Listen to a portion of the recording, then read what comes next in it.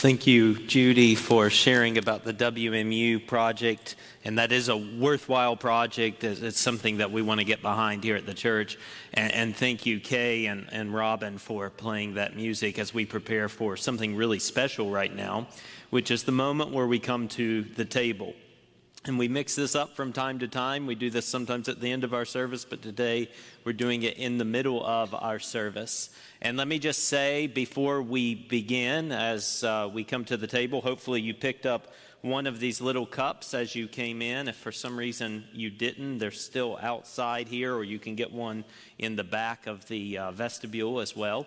And we'll take this together. There's a little clear plastic piece on top that'll give you access to the bread, and then underneath that there's a purple piece that you'll pull, and that'll give you access to the liquid. And again, I'll walk us through all of this. Now, in order to take communion, we only ask that you are a professing believer in Christ who has been baptized in the name of the Father, the Son, and the Holy Spirit. We don't ask that you're a member of Monument Heights in particular or a Baptist church in particular. We simply ask that you are a professing believer. And then we would welcome you and, in fact, invite you to join us in this very sacred practice that we have to do this morning. Before we go to the table, however, I want us to prepare our hearts through a prayer of preparation. I want us to pray together. I'll lead us in that prayer, but I want to lead us in a prayer of confession, knowing that we have in ourselves no right to come to the table, but through Christ and through His merits, we come to the table not as enemies of God, but as friends of God because of what He has won for us. So let me lead us in prayer, and then we will take from the table together. Lord Jesus, we are so incredibly grateful that you ever lived to make intercession for us. You are a perfect high priest, a perfect one-time sacrifice that does not need to be repeated or sacrificed again. You have done for us what we could never do for ourselves once and for all. And you have taken your seat because your sacrifice, your sacrificial offering is finished.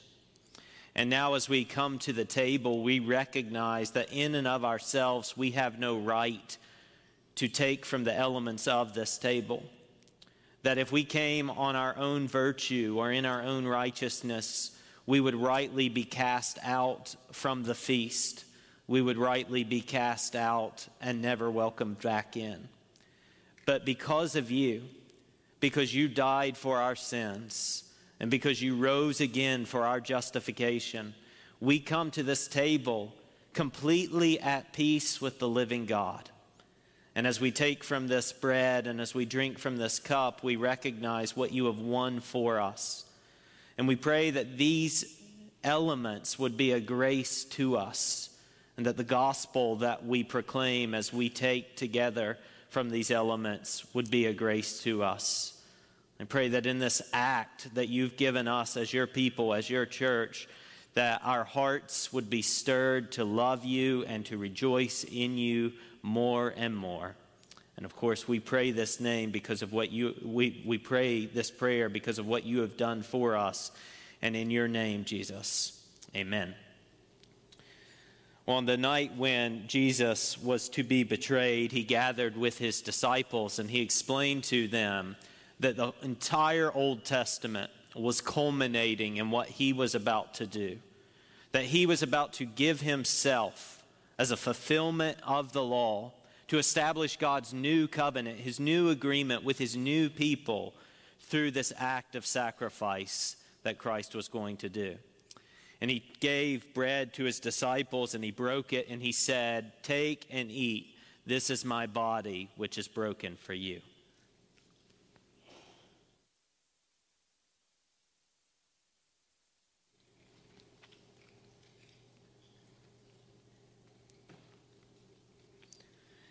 In the same way, Scripture tells us that after having the bread, Jesus takes the one cup and he says, this cup represents the new covenant. The new covenant is this new reality, this new way of relating to God where the law of God is written on our heart. It's no longer external. and where God pours his Spirit into our hearts so that we can be transformed from the inside out, and where all of our sins are forgiven on the basis of God's mercy and his grace. And he says this new covenant is possible by the liquid within the cup, which is my blood. And he says, take and drink, knowing that I have made this possible for you.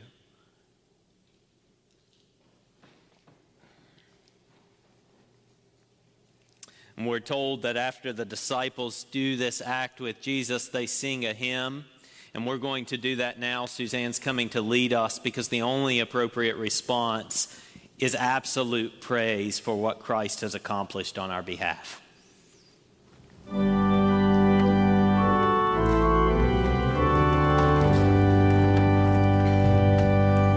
Praise God, from whom all blessings flow. Praise Him, all creatures here below. Praise Him above the heavenly hosts. Praise Father, Son, and Holy Ghost.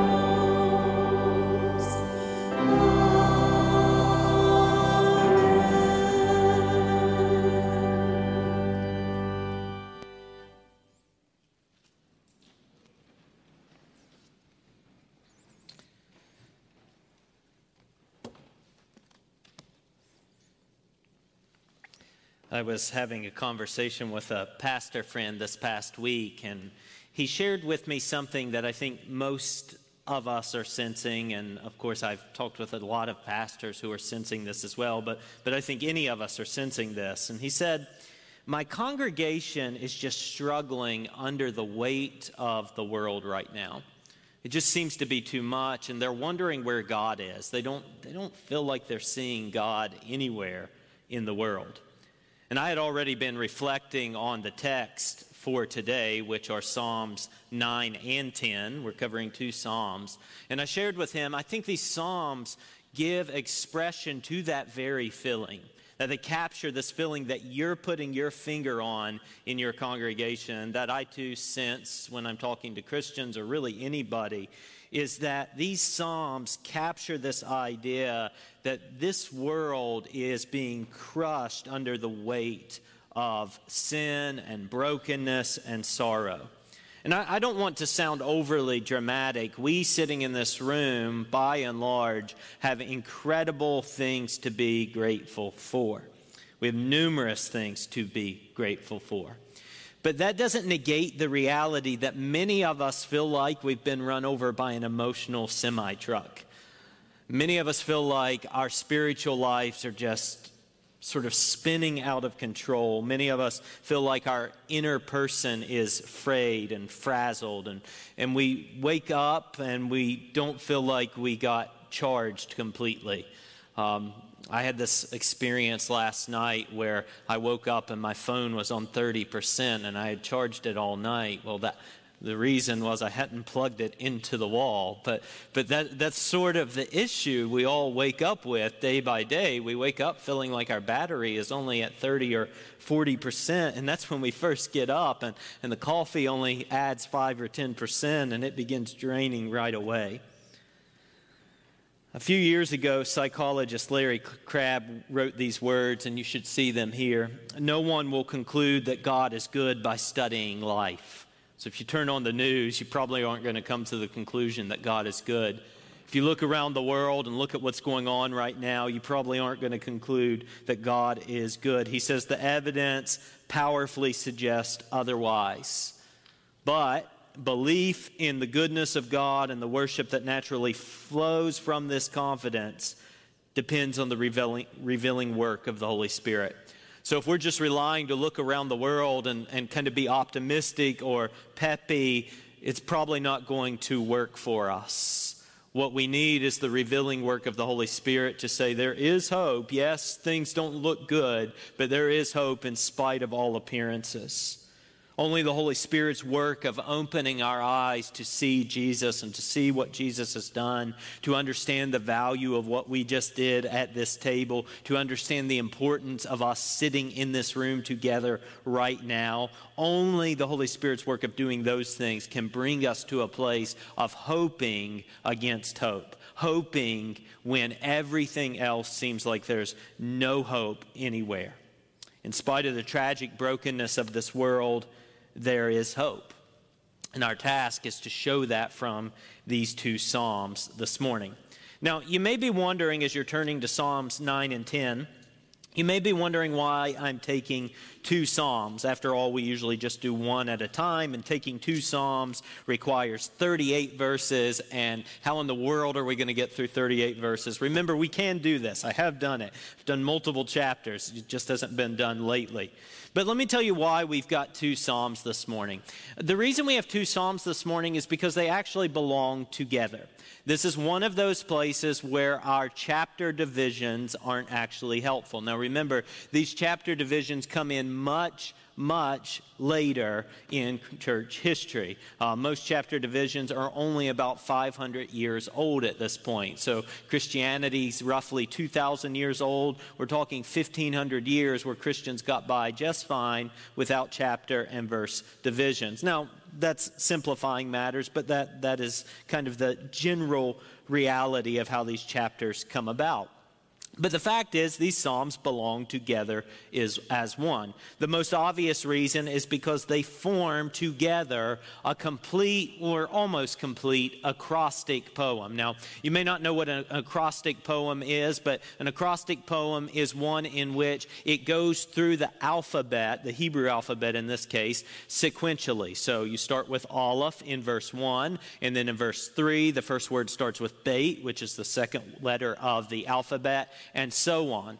In order to get to the end of the alphabet, you need Psalm 10, because Psalm 10 picks up with the middle of the alphabet with the Hebrew letter Lamed and ends with the final letter of the Hebrew alphabet, Tav. So Psalms 9 and 10 are really one poem, and they need to be read together. So just ignore the 10, and we'll just call it all one psalm. All right, so that's why we're taking them together. So let's jump into it. We do have some ground to cover. Let's begin in Psalm 9. We'll look at the first two verses. I will give thanks to the Lord with my whole heart. I will recount all of your wonderful deeds. I will be glad and exult in you. I will sing praise to your name, O Most High. And notice this is a psalm of David notated at the top there of chapter 9. And by the way, chapter 10 doesn't have one of those headings, which is another reason we would take them together. So David here in these first two verses, you can see starts with praise. 4 lines about praise. And this is very important because as I've said, these two psalms look at the world that we live in. They look at the world that we know so well, and they see great injustice like we do. And they see great evil like we do. And they see what appears to be a God who is absent like we sometimes do. Again, to quote Larry Crabb, if left to our own way of thinking, every one of us would conclude that God either is bad or doesn't exist, that no God in this universe is good enough to be trusted with the things that matter most. To give you some context, he wrote these words shortly after his brother had been killed in an airplane crash. And he was struggling with this notion of where is God in the middle of all of this. But look what David says before he starts facing up to these really difficult questions. Look at what he says in these first two verses. He says 4 things that we need to draw our attention to. First, I will give thanks to the Lord with my whole heart. Number 2, I will recount all of your wonderful deeds. Number 3, I will be glad and exult in you. And number 4, I will sing praise to your name, O Most High. These 4 statements, these 4 activities are critical for understanding the whole of Psalms 9 and 10. Because David is going to stare down the question, where is God?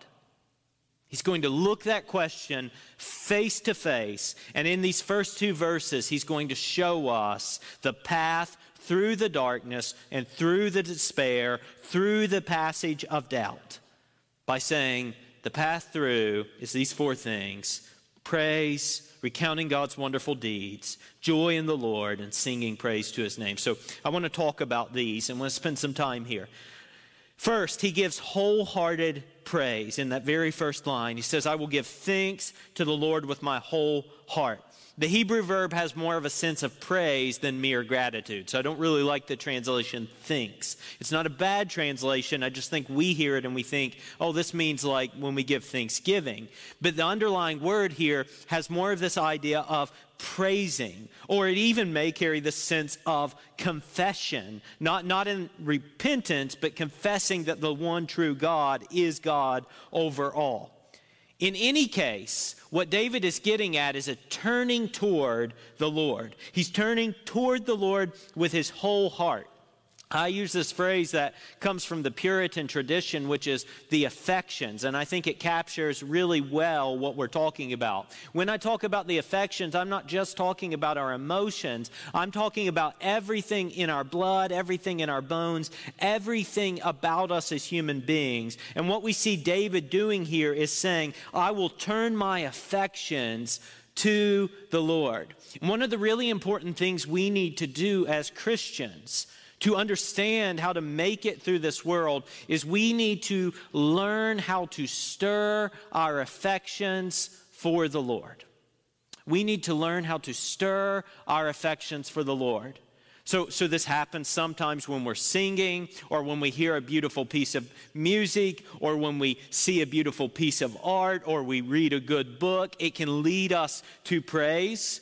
C.S. Lewis had this experience. He writes this essay called Meditation in a Tool Shed. And in this tool shed, he sees this beam of sunlight coming through. And he talks about looking along that sunlight to see the real source of the light. And for him, that became a metaphor for the rest of his life of whether he was reading a book that caused his heart to sort of leap with joy, or whether he was laughing with friends, or whether he was having a good conversation or a good meal. He could see his affections being stirred for the Lord.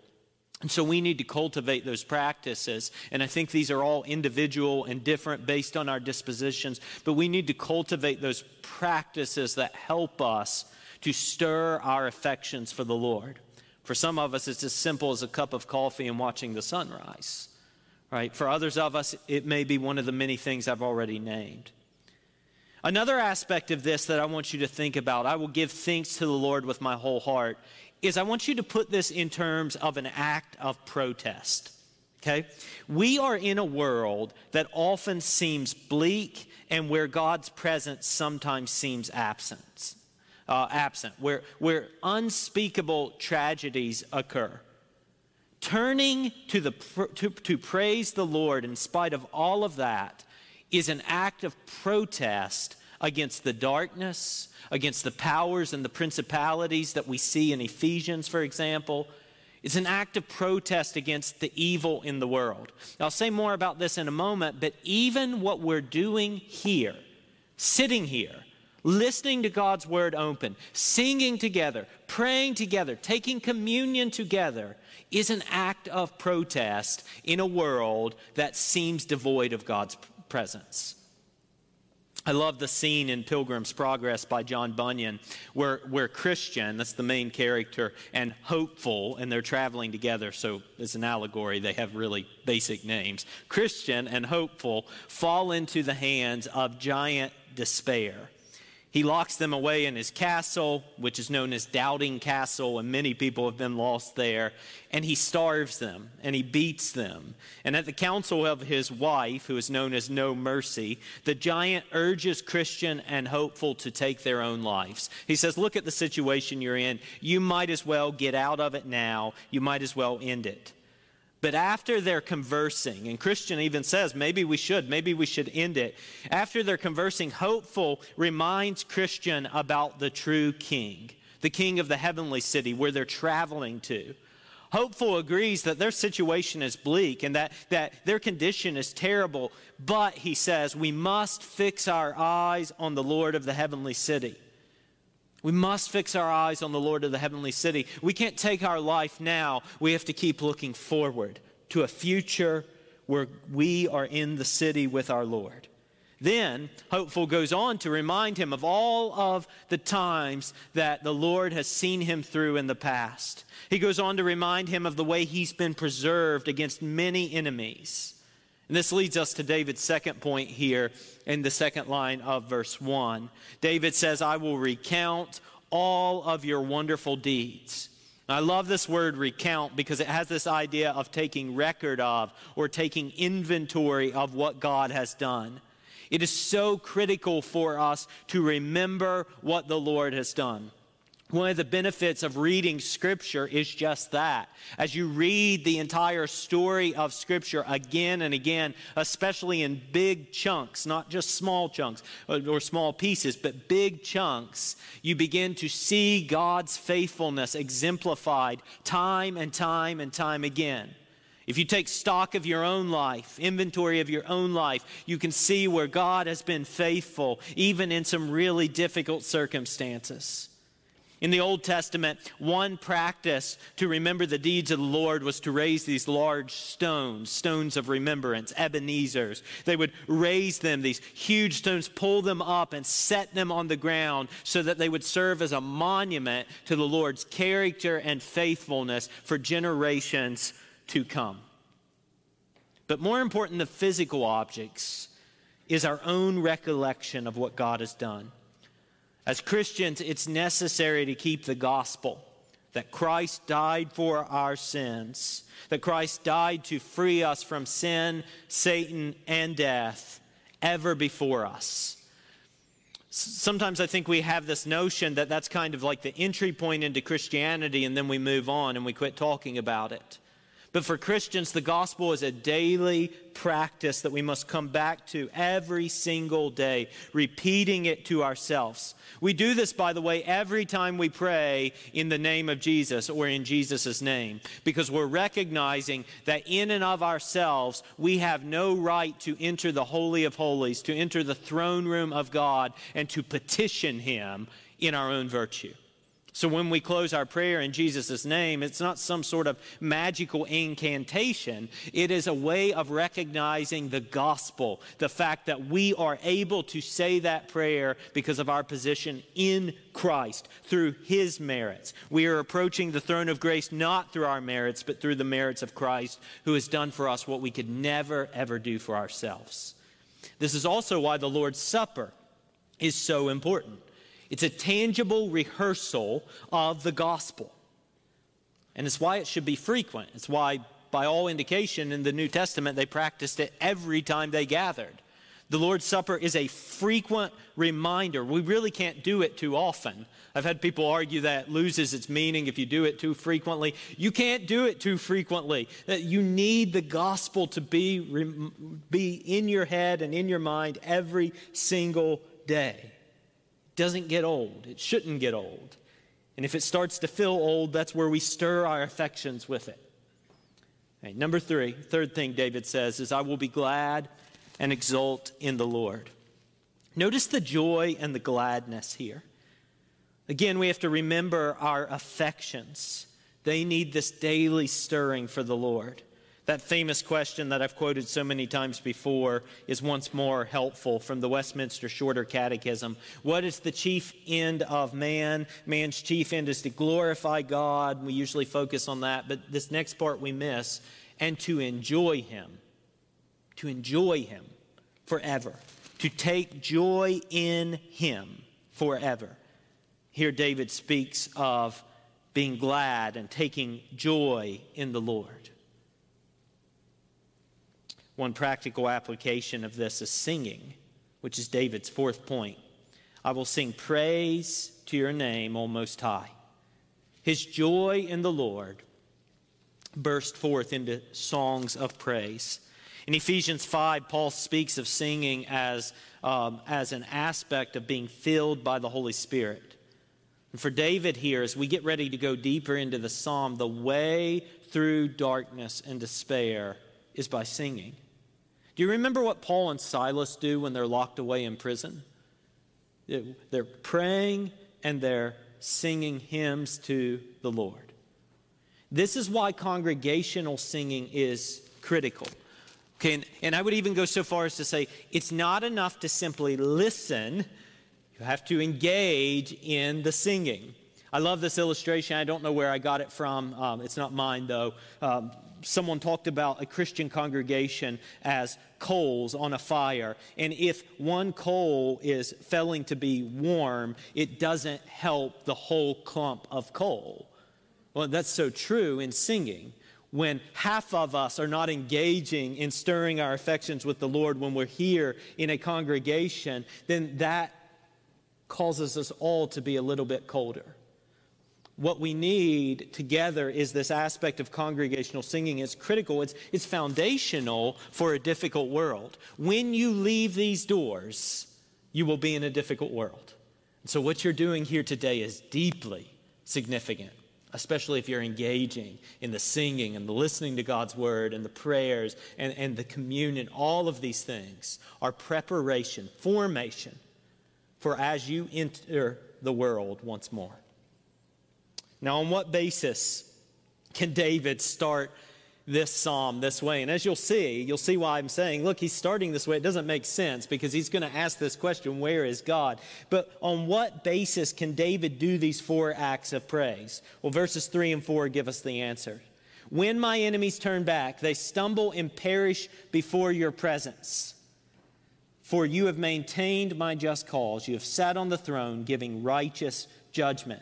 Now, there's some debate about this, but David appears to be looking forward, even though he speaks as though this has already happened. When my enemies turn back, they stumble and perish before your presence. He really seems to be looking forward to this idea of confidence that God is going to do what God promised to do all along. And it's on this basis, this confidence that God's going to set all things right, that gives him a basis to sing praise, to recount the Lord's wonderful deeds, and it is the basis for the Christian hope.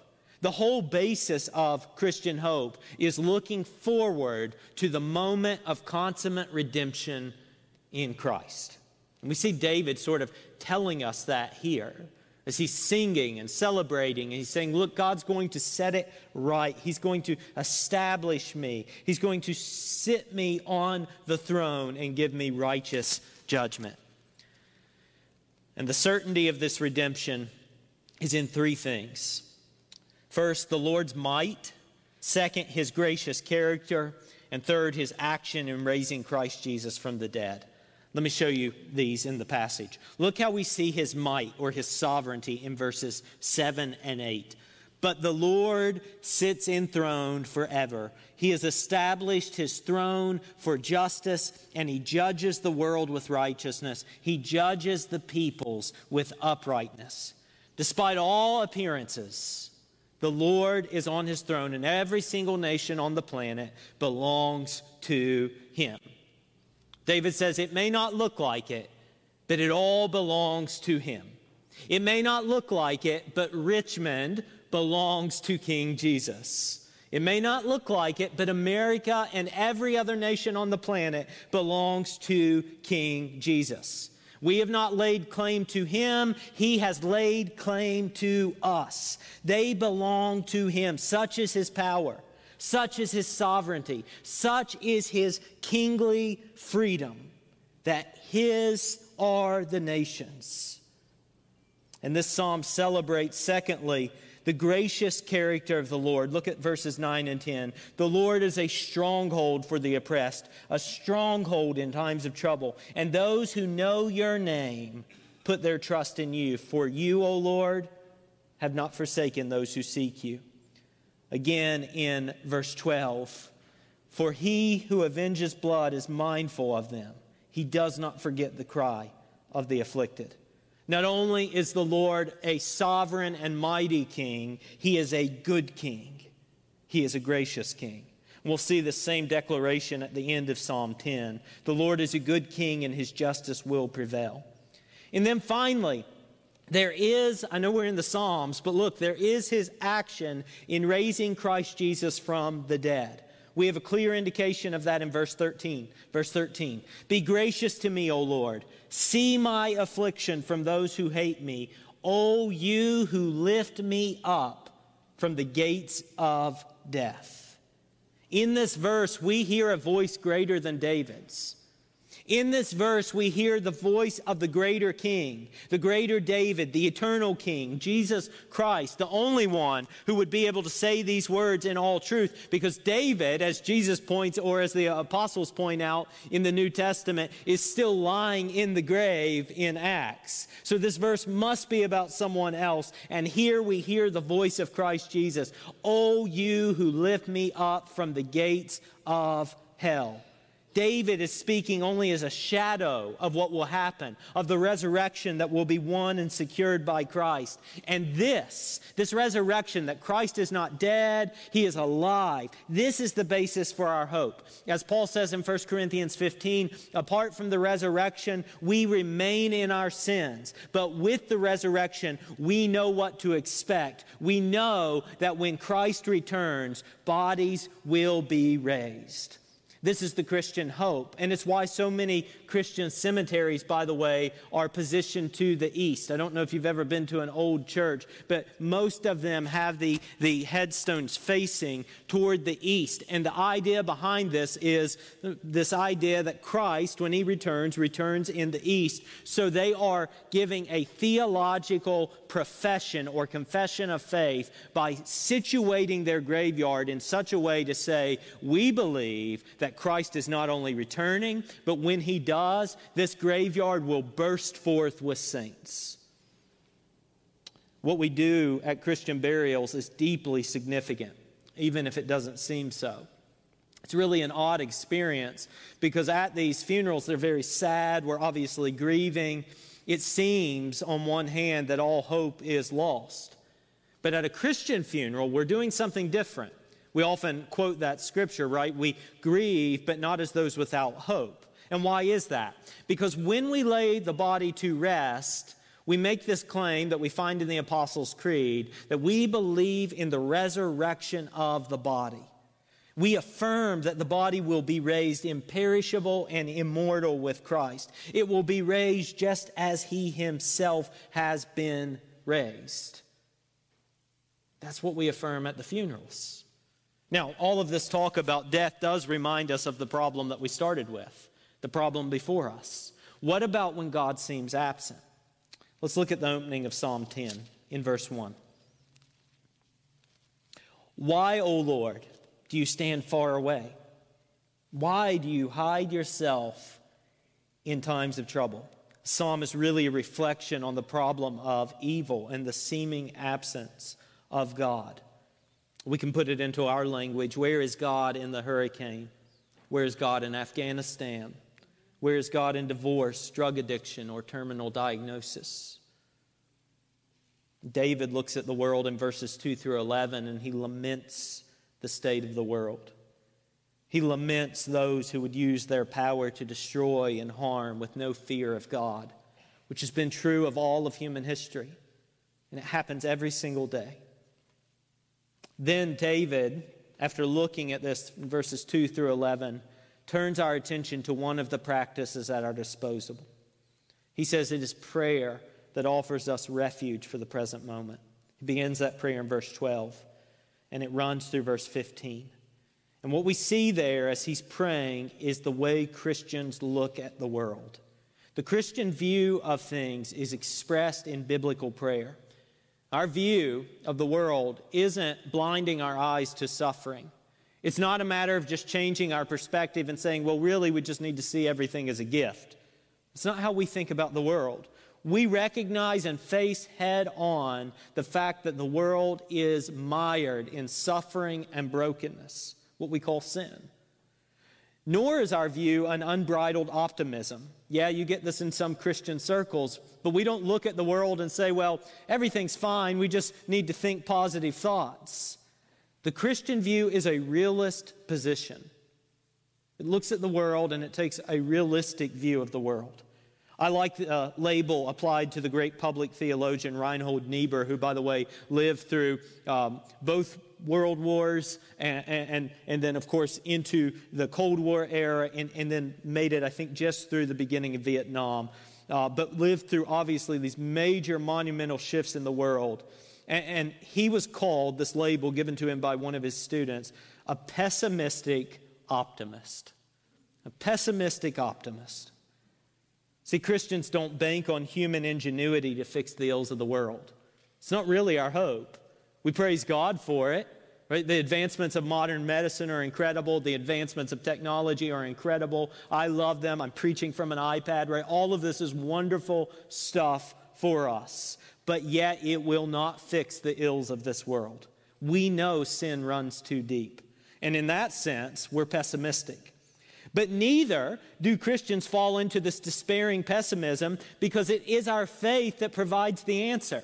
Because we believe God sits over all things and that Christ has already done what we could never do. God has acted in Christ. And therefore it's possible for us to ascertain meaning in this world despite the evil of the world. We can therefore be pessimistic optimists. Niebuhr, in an essay on this very topic, pointed to Job 42 to illustrate this. In Job 42, we read, "I have uttered what I did not understand, things too wonderful for me, which I did not know. Therefore I despise myself and repent in dust and ashes." This verse is all about mystery. Job recognizes that I was talking about things I didn't understand. I was trying to make sense out of things that I didn't understand. But even in the middle of that mystery, what Job learns is there is some ultimate meaning, that God is still present there. And the Psalms do this so well because the Psalms counsel us in holding the tension. Perhaps we might even say in holding the paradoxes, such as being pessimistic and optimistic. We believe in the complete power of God while also believing in His complete goodness. We recognize the real presence of evil while also recognizing the reality of judgment and grace. Psalm 23 is a really great illustration of this. The Lord is my shepherd, I shall not want. And then we find that even in the middle of that psalm, there are enemies somehow gathered at the table. There's this valley, this darkest of valley that we know as the valley of the shadow of death, where we have to pass through. Right? All of that's there in one psalm. Christianity gives us this view of the world that says, look, it is broken, but there is hope, because God has acted in Christ to put all the nations, all the powers, all the principalities under His feet. And the resurrection is our future hope. Again, all of this is looking forward to the future, which is how Christians have always seen things. And that's precisely how Psalm 10 concludes. Look at the last three verses, beginning in verse 16.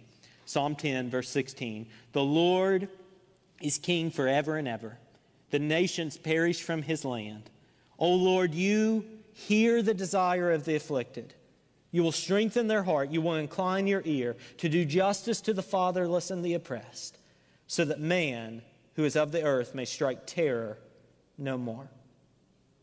So the psalm began, remember, with, "Where are you?" But it ends with this ringing, resounding confidence that the Lord will put all things right. We read from Luke 1 this morning. Judy read it for us. That's a famous passage used in Christian liturgy. But it's all about God keeping His promises.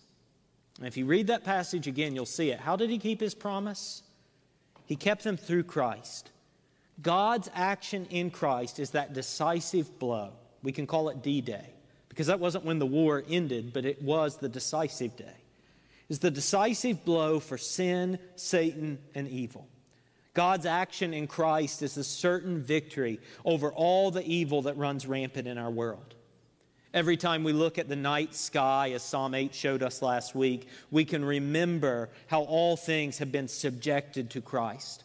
Every time we come to this table, which we do monthly, every time we take from the bread and the cup at the table, we are proclaiming the victory of Christ. And as I've said several times throughout this morning, even your attendance this morning at this service is deeply meaningful. It's not meaningful because you like the music or because you like the sermon or any of that. That's all just a consumeristic way of thinking about these things, right? What can I get out of it? What makes it meaningful is that together we are affirming that Christ is King. And together as we sing and as we open Scripture and proclaim these truths that seem to fly in the face of everything we know about the world, we are witnessing to the presence of God in a world that often seems devoid of His presence. Just let that sink in for a moment. When you walk in these doors, it's not about what you're going to get out of it. It's about a witness to the evil, to the principalities, to the powers, to the brokenness of this world, to say, yes, I know things look like they are completely hopeless, but in Christ there is hope. Suzanne is coming to lead us in our pastoral prayer this morning. And as she comes, I'll just extend an invitation to you as usual. This is the Christian hope, that Christ died for us. We would love to share that hope with you and talk to you about what it means to live into that hope and to follow Him, to trust Him, to repent and believe as the Bible calls us to. You can catch some of the pastors out back, or out front rather, after the service. We'll be out there. We would love to talk to you then. You can catch us throughout the week. The office will be closed tomorrow for Labor Day, but you can certainly send us an email or give us a phone call, and we would love to talk with you. And of course, if you're interested in joining our congregation in partnership with what we do here at the church, then we would invite you to have that conversation with us as well. So anything you need, our staff is available, and we would love to have those conversations. Suzanne will lead us in prayer.